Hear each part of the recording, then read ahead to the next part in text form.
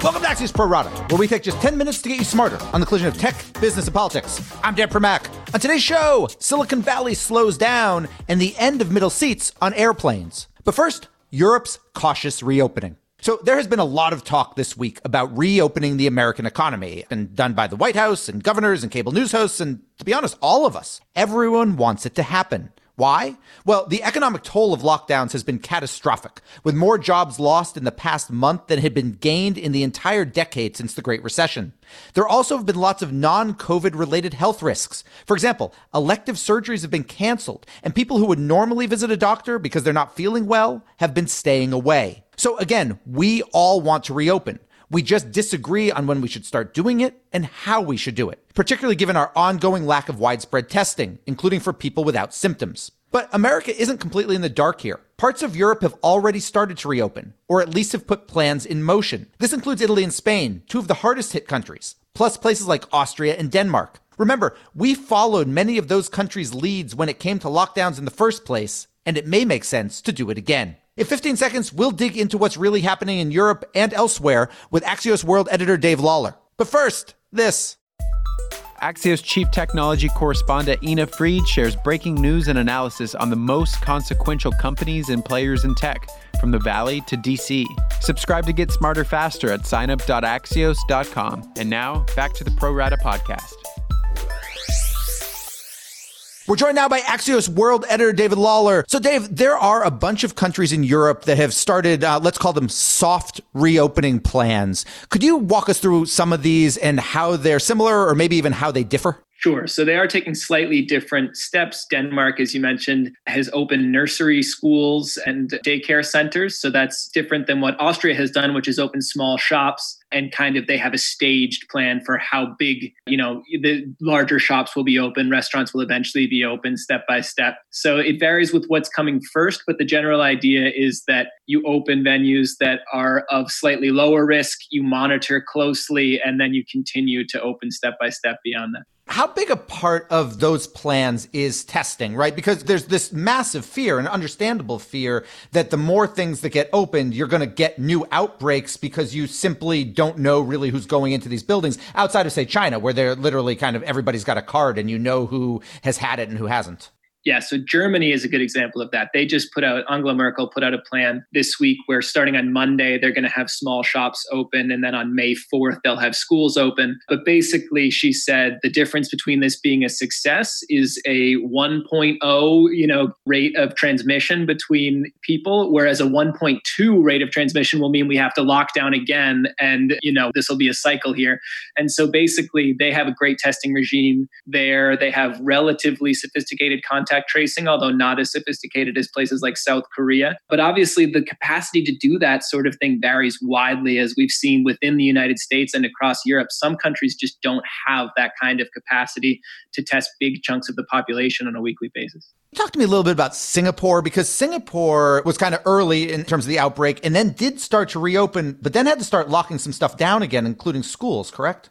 Exactly. Yeah. So they basically had really good containment initially, didn't have their outbreak, never got as large as we've seen in a lot of these European countries. And their numbers were really minimal. I think we're talking in the dozens rather than in the hundreds or thousands. They did start to see those rise at a pace that was worrying them. It didn't get, it's not like it's running rampant like it is in New York and places, but they were sufficiently worried that they had to start clamping back down. And so that's something that places like Germany are watching, that they're concerned that if they open things too quickly, they might have to clamp back down. And there's a lot of concern that you'll lose the public trust at that point. If you open schools and then have to close them again, that's going to be really detrimental to just how people feel about going through lockdown. Is that something you're hearing, that there's at least a strain of thought which says it is better to stay locked down until we are absolutely sure than to open and then have to close again, just even from a mental health perspective? Absolutely. Yeah. The UK Foreign Secretary laid out their strategy yesterday, and he was very clear that we want this to be the lockdown. We want to lock down long enough that this is it and that we can feel confident opening life back up again. Another interesting example is Sweden, which never went into lockdown. but they have social distancing measures and they have less severe, less restrictive measures. And they said, the chief epidemiologist leading their strategy basically said, we wanted to do something that was sustainable for the long haul. So we didn't either have to clamp down or then do this reopening where we had to watch things. We wanted to just do something limited and long lasting. But isn't Sweden also having kind of explosive growth and much higher mortality rates than our other countries?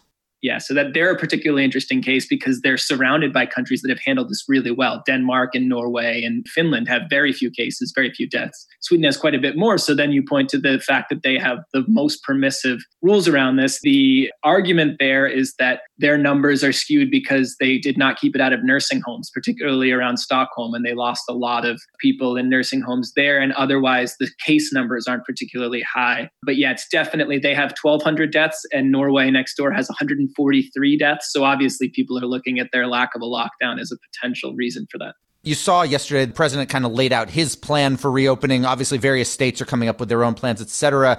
Is there enough experience yet in Europe? In other words, are any of these kind of soft openings mature enough that there's anything that governors or the president can take from those yet as lessons or just not yet?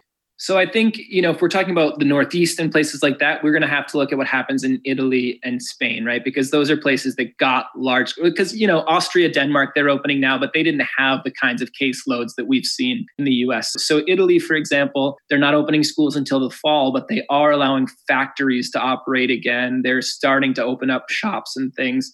So we have to watch places like that to see if that starts to cause a second wave, because, in places that contain this better, their experience might not really translate that directly to what we're seeing in the United States. Dave Lawler, who writes the Axios World newsletter, which you can get at signup.axios.com. Thanks so much for joining us. Thanks, Dan. My final two right after this. There is more news out there than ever before, but these days it's harder than ever to find it and to know what to trust. Axios AM takes the effort out of getting smart by synthesizing the 10 stories that will drive the day and telling you why they matter. Subscribe at signup.axios.com. And now, back to the Pro Rata podcast.